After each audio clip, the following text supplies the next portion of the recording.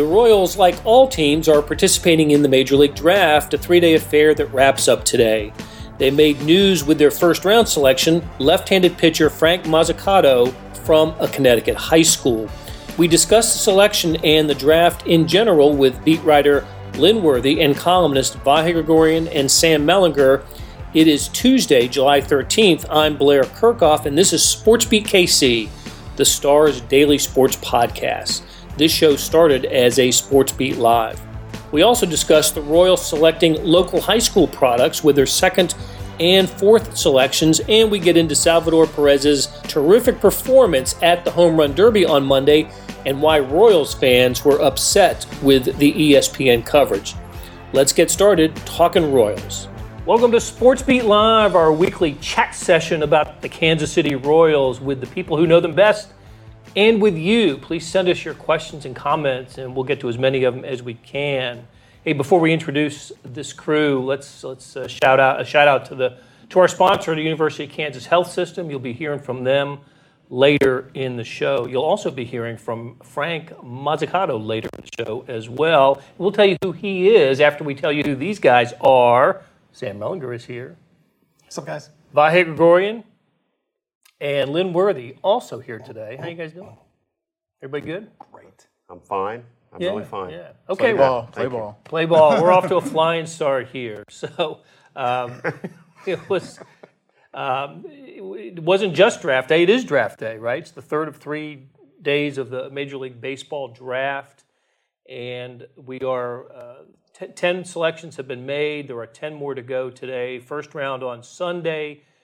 Rounds 2 through 10 on Monday, and 11 through 20 today. So the Royals, like all Major League Baseball teams, have had 10 selections.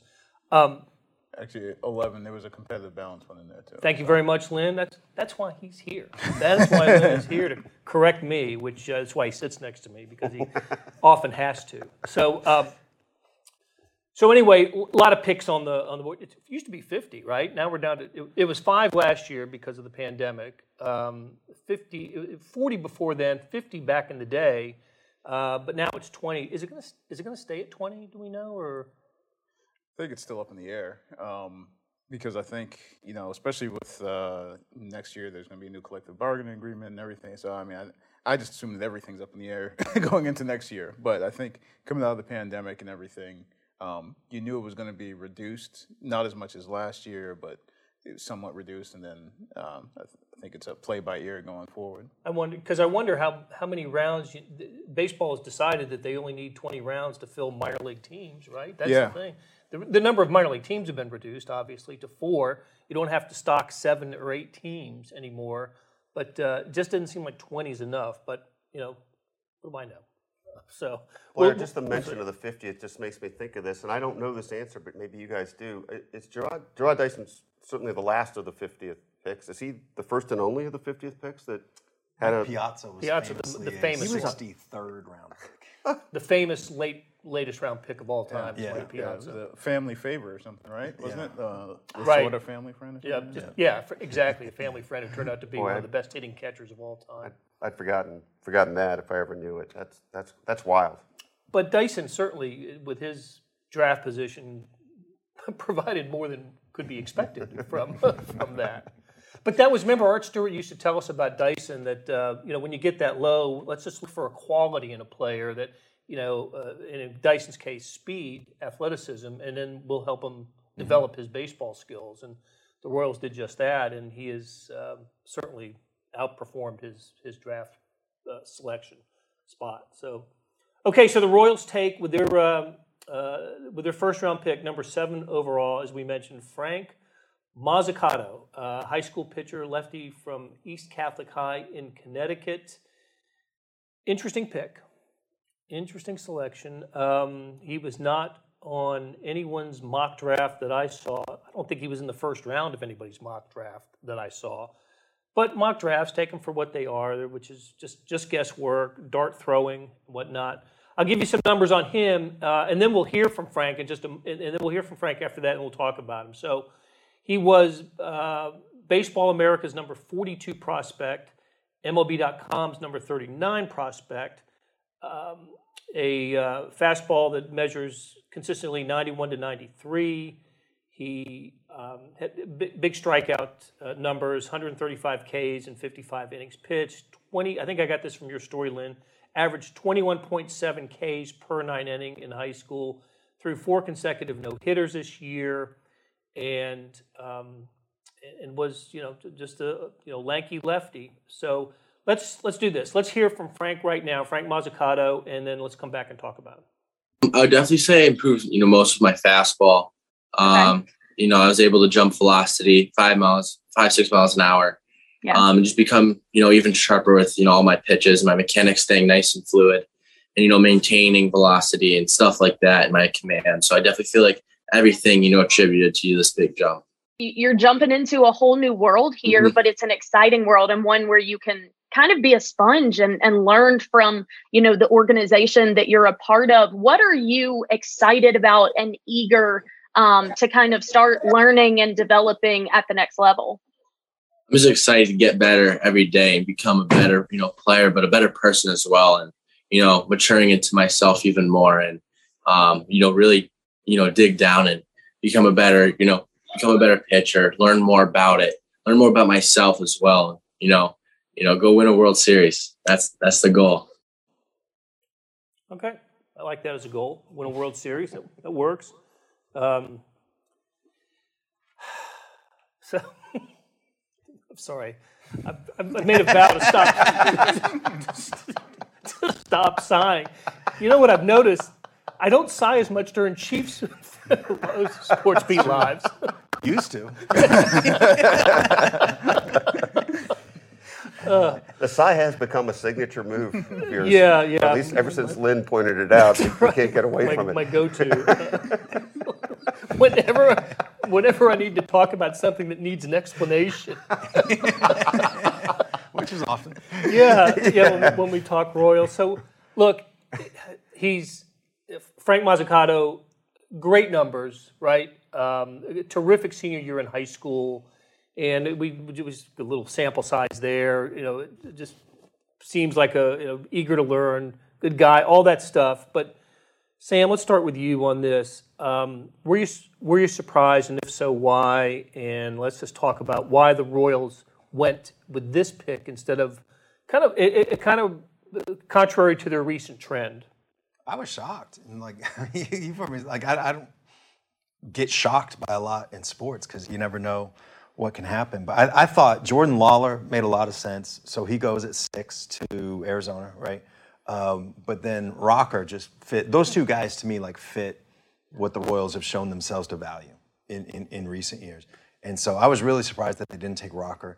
Now, the strategy behind it, I know that the Royals are getting crushed for this in a lot of places, but I get signing Mazzucato for whatever it's going to be, $3 million, I don't know, for way below slot instead of Rocker for over slot, and then you can spread it around later. That strategy to me actually makes sense. I know the Royals are getting crushed for that. What I don't like about the pick is just a high school pitcher.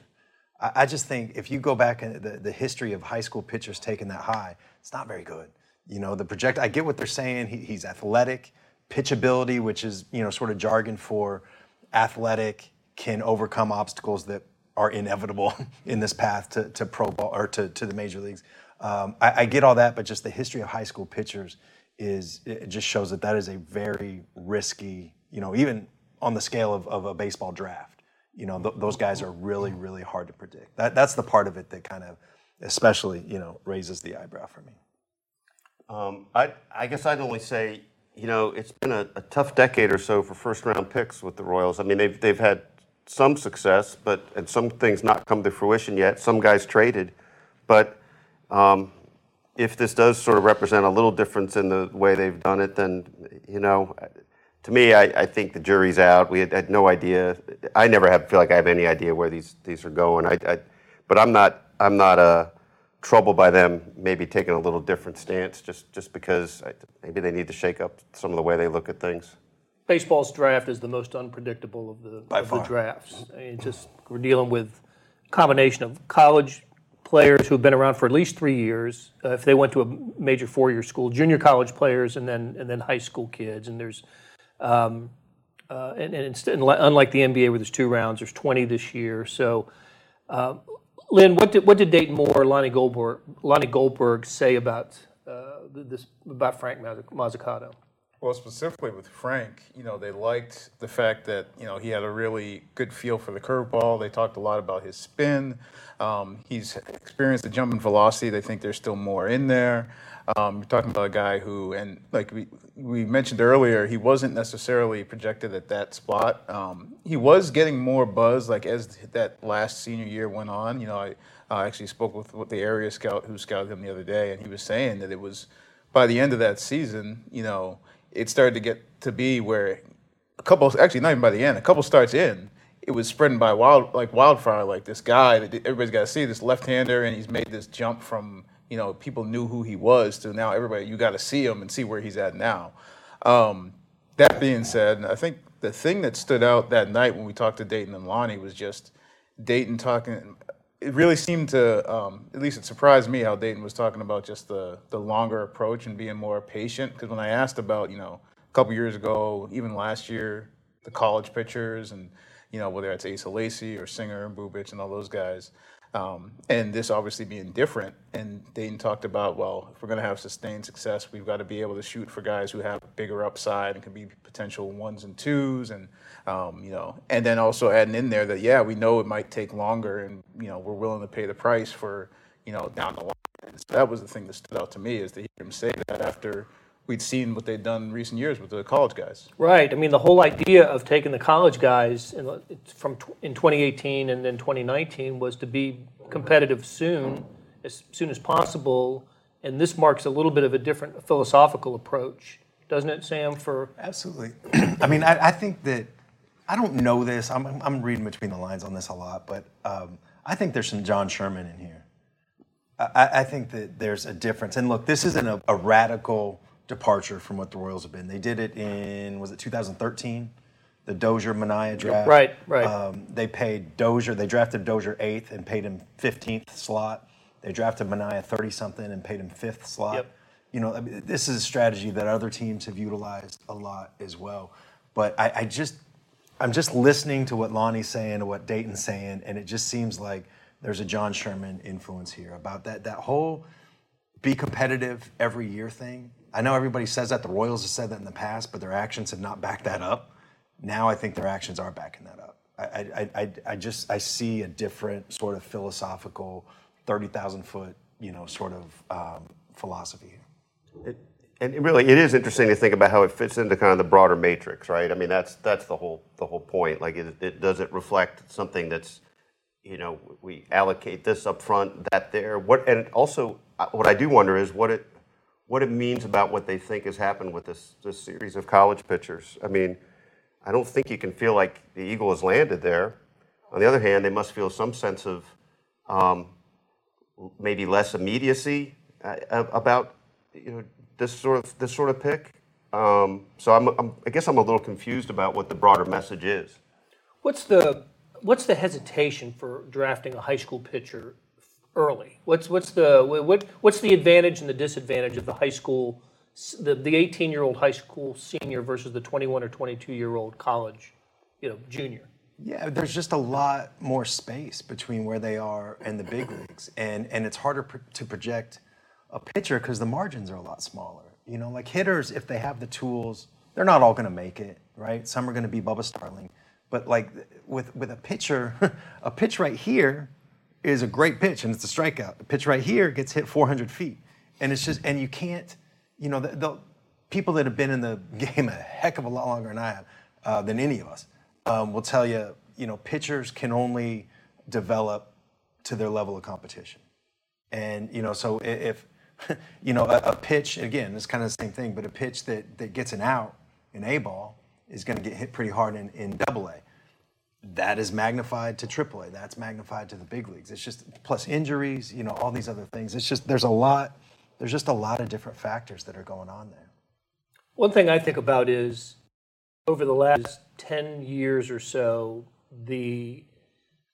how prevalent kind of year-round baseball is for kids, even in this part of the country, right? So and we'll talk about a couple other early round picks that were local by the Royals, but I think high school pitchers are more developed now than they've ever been. That's just true. Because there's more opportunity for them to pitch in the off season, especially if you're in a cold weather climate like Mazzucato is. But the other thing is, he didn't, in particular for Mazzucato, didn't pitch the previous year because of COVID, right? Pandemic. So maybe his arm is, it doesn't have 3 years of college, abuse.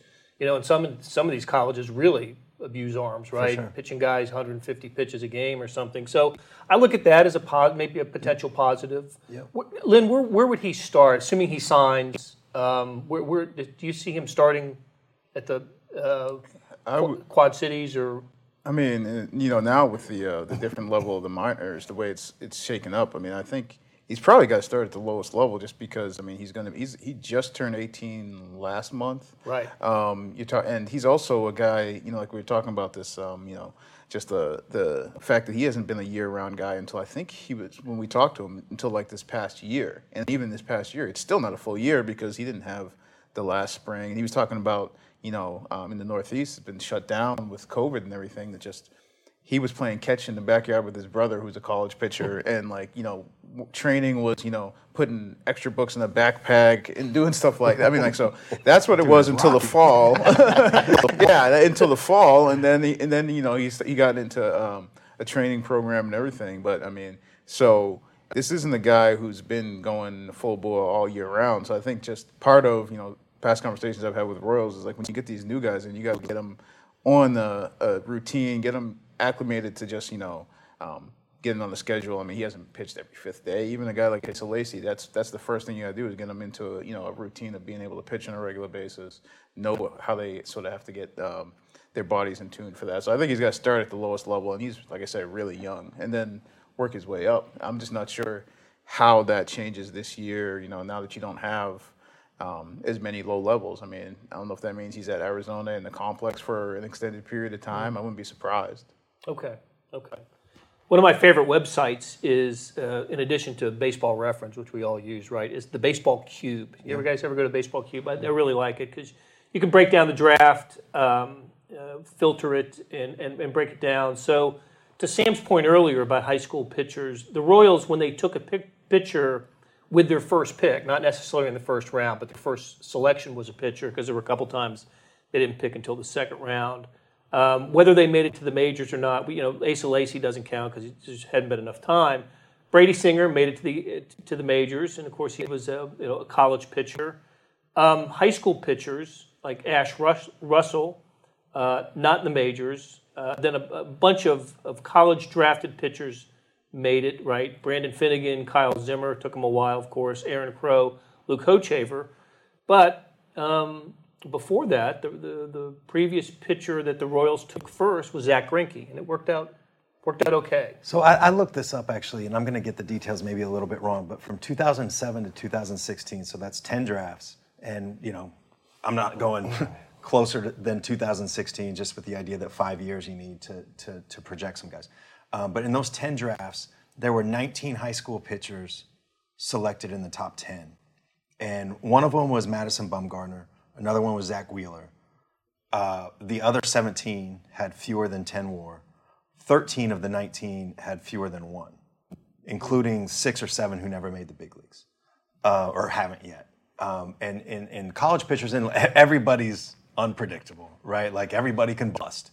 But college pitchers, there's Garrett Cole in there. There's Trevor Bauer in there. There's a lot of frontline studs, and those guys, and it makes sense, right? They've had 3 years to project. Steven Strasburg. I mean, there's just a lot more. There's a lot more of those college guys that make it to the big leagues, and that stood out to me. 19 in the top 10 in that 10-year span. Only one of them. Zach Wheeler's a really good pitcher, but Madison Bumgarner is the guy that fulfilled that potential of the team that drafted him. And look, you can go back further. Clayton Kershaw. You mentioned Greinke. Justin Verlander was a high school kid. There's other guys, but the high school pitchers are just really risky. And now all that stuff that you just said though, like the kid just turned 18, super young, fresh arm.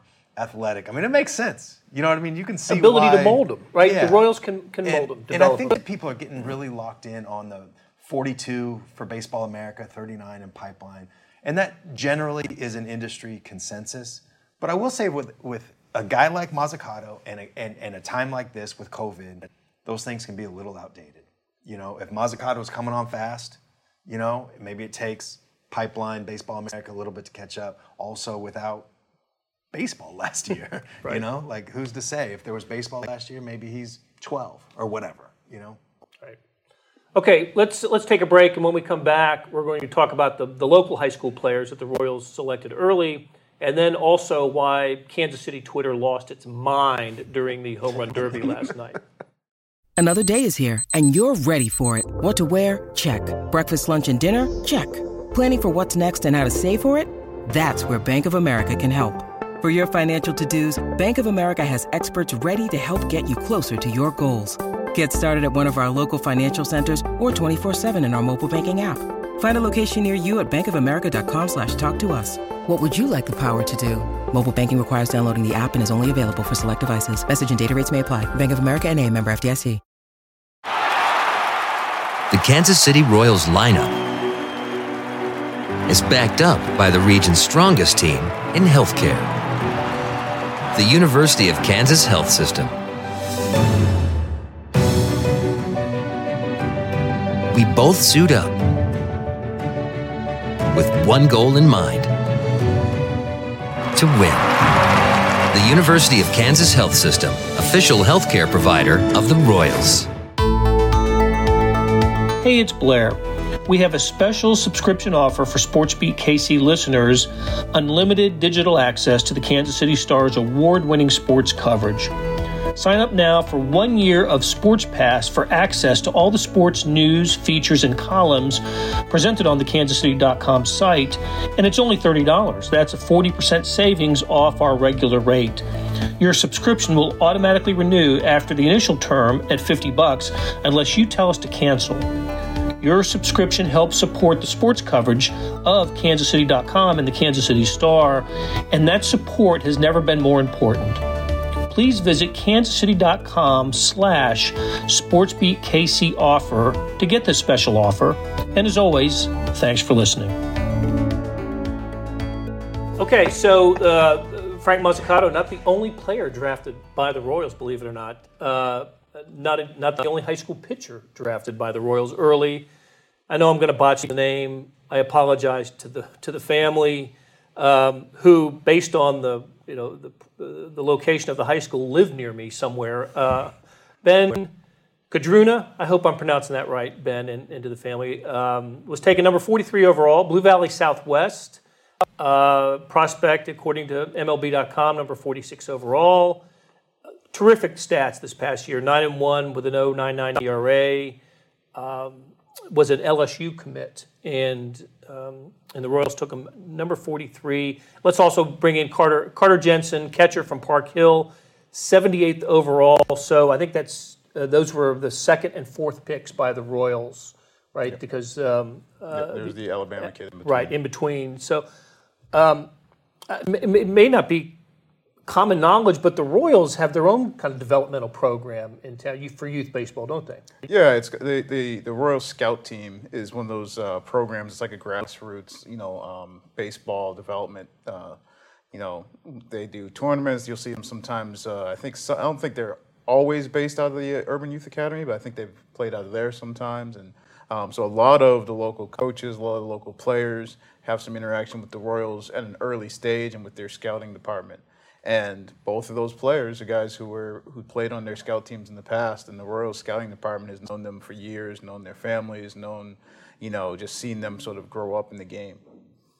I think it's cool to draft kids like this. I know that the Braves did this a lot. When Dayton Moore was in Atlanta, that was, Chipper Jones was most famously, right, the Atlanta area kid who the Braves drafted. But that was sort of a Braves philosophy and of course, the amount of talent there is different than here. But I will say that amateur baseball in this area it's terrific. It just is. I mean, teams around here win high school state championships all the time now, and they're sending to the draft and the major league teams. I want to say that the last, and please, I know I'm probably wrong on this, but remember Jason Adam, the pitcher from Blue Valley North? Yeah. That may have been the last local product that the Royals drafted as high. I think he was a fourth or fifth round kid, and made his major league debut with the Royals before he ended up being traded. So good on the Royals for drafting local, and be really, when those kids speak to the media, and particularly the time and when they've played high school ball, they grew up watching 2014 and 2015 Royals teams. So they've gotten the good times of the Royals. So good for them. And I'm thinking of when they drafted Aaron Crow, local kid, Topeka. Like, what are your Royals memories? And it was like late 90s, early 2000s. And it was just like, crickets. It was a lot better now. Not the case for these two local kids. So congratulations to them. All right, let's. So the All-Star festivities culminate tonight with the All-Star game. Salvador Perez, the starting catcher, is going to catch Shohei Ohtani, right? And Salvi batting 7th in the order. That's about right. I think that's about right for him. I was looking at the order. That seems like a good place for him. And Whit Merrifield on the All-Star team for the second time was a injury replacement. I can't remember who he replaced. Jose Altuve. Altuve, right, for the Astros. So Royals, last place in the AL Central, two representatives on the All-Star team. Good deal. In between, let's quickly talk about the Futures game. Bobby Witt Jr., Nick Prado participated, and if Bobby Witt Jr. led off the game with a ball that was exit velo 113 miles an hour, if it was a foot either way, it would have knocked down the wall instead of the outfielder. So that was kind of encouraging to see his two at bat, because both balls pretty hard hit.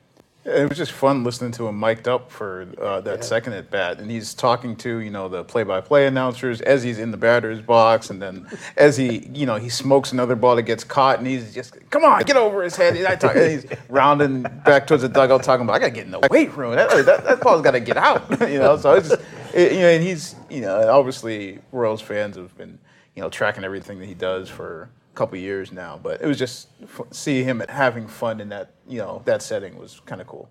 I bet we see him sometime at Kauffman Stadium sometime in second half of the season after a Omaha trip. I wouldn't be surprised if that Omaha thing happens very soon. Right. What time is it? Exactly. And I think they've wanted. I mean, that's been part of the plan to get him up at some point. I will say this though, somewhat famously in Kansas City, at least, they thought about putting him on the big league roster for a little bit during spring training.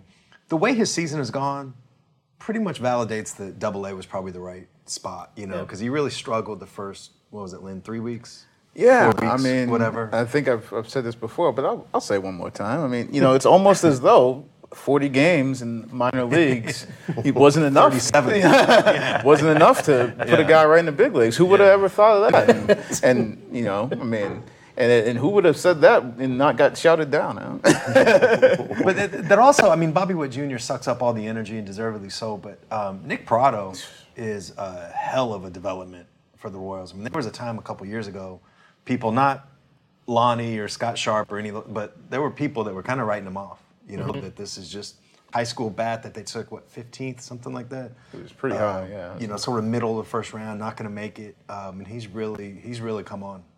Yeah, if you're projecting Royals starting lineups for 2023, 2024, he's a strong consideration for that. Yeah, the Santana 2-year deal lines up pretty nice. Pretty nice, that's right. Yeah. Exactly. So, not every year I'm interested in the home run derby.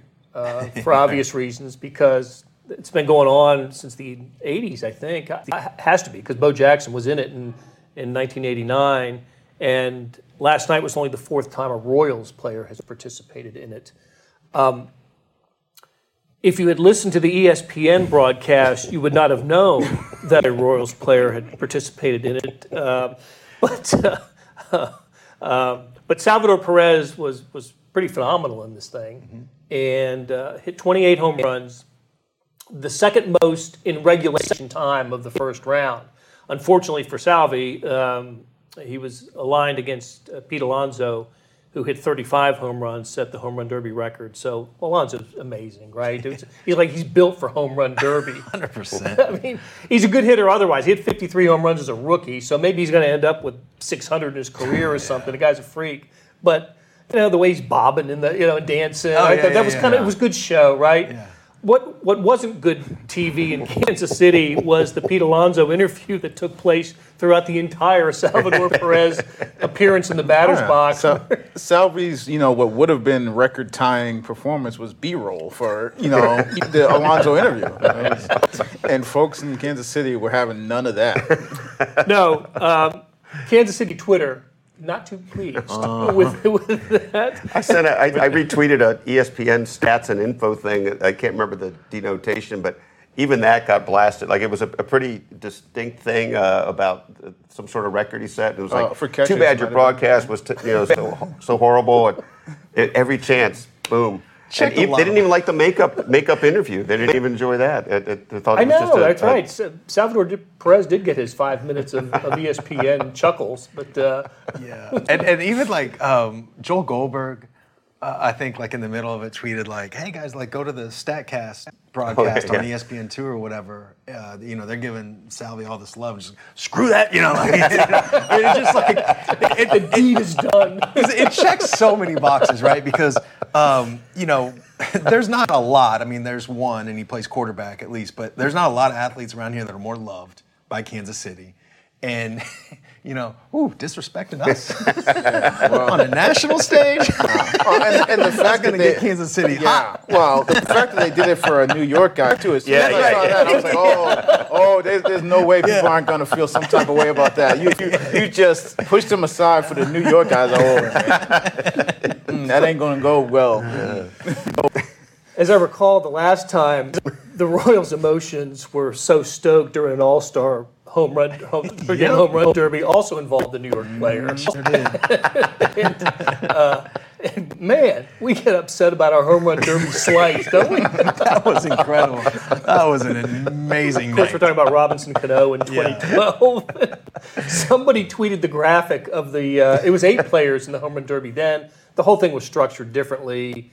And it wasn't a face-off, right, or a bracket. It was just all 8 players and whoever had the most advanced. And so they listed the totals of everybody in the first round. And I forgot whoever advanced had 11, right? And then they went, basically 1 through 8. And in 8th place was Robinson Cano with no home runs because he was booed loudly every time he came up to plate. And we're talking all around it. The reason he was booed as lustily as he was because he mentioned he was going to put Billy Butler on the team, on the lineup, and he didn't do it.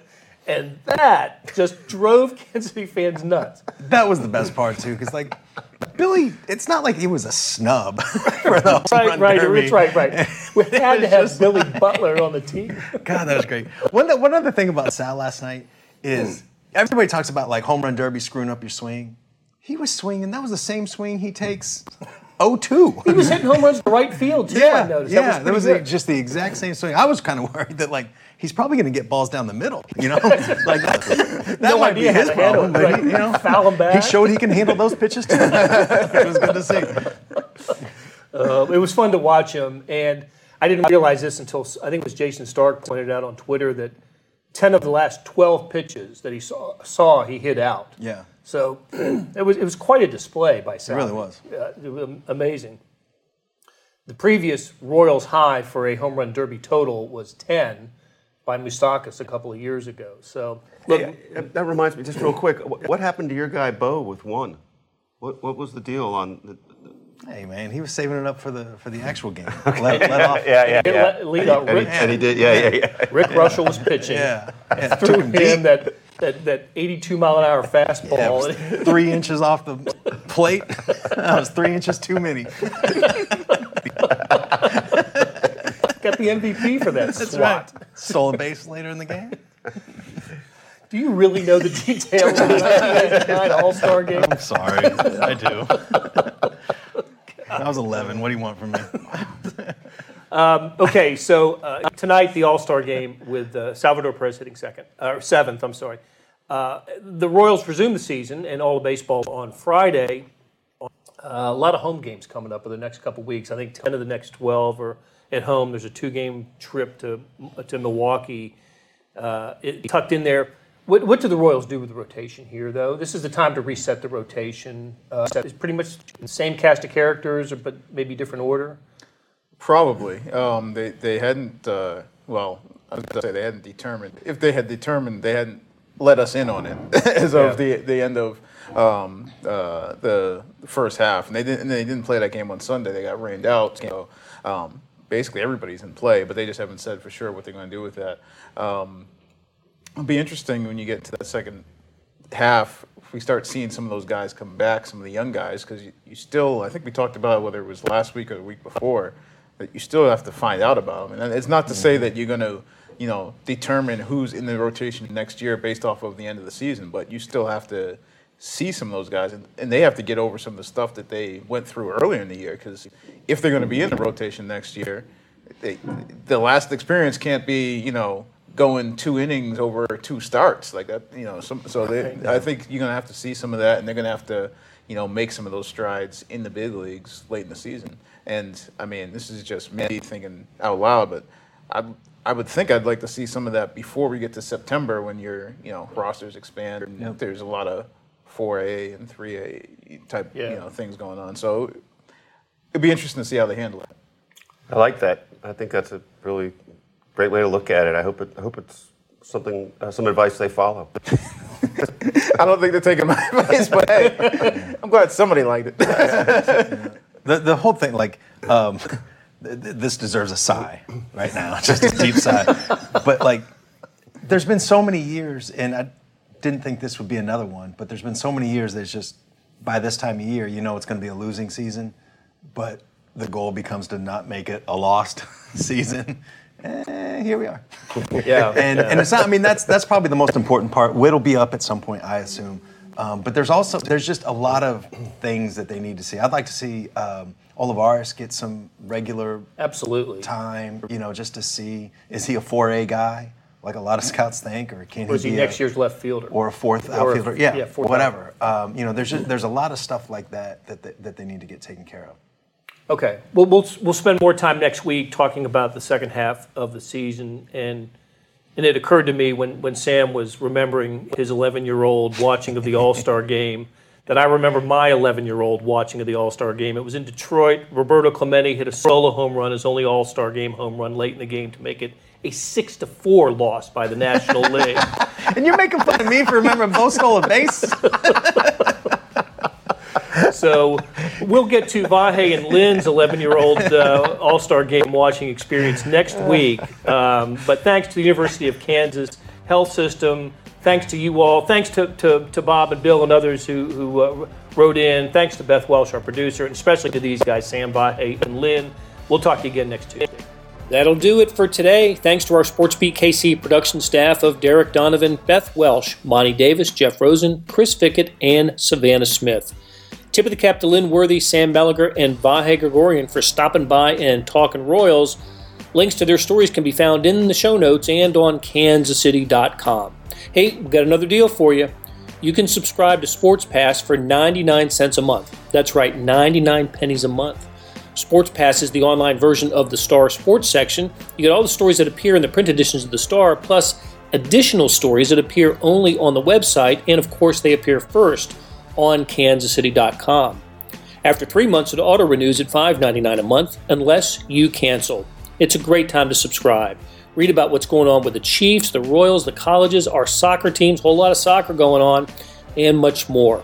How do you get it? You go to kansascity.com/sportspass2020. That is kansascity.com/sportspass2020. You want more than just sports coverage? Check out the entire Kansas City Star product. Sports, news, features, commentary, and analysis, the whole thing. You get all the stories written by my talented colleagues, plus additional national news, sports, and business coverage with the e-edition.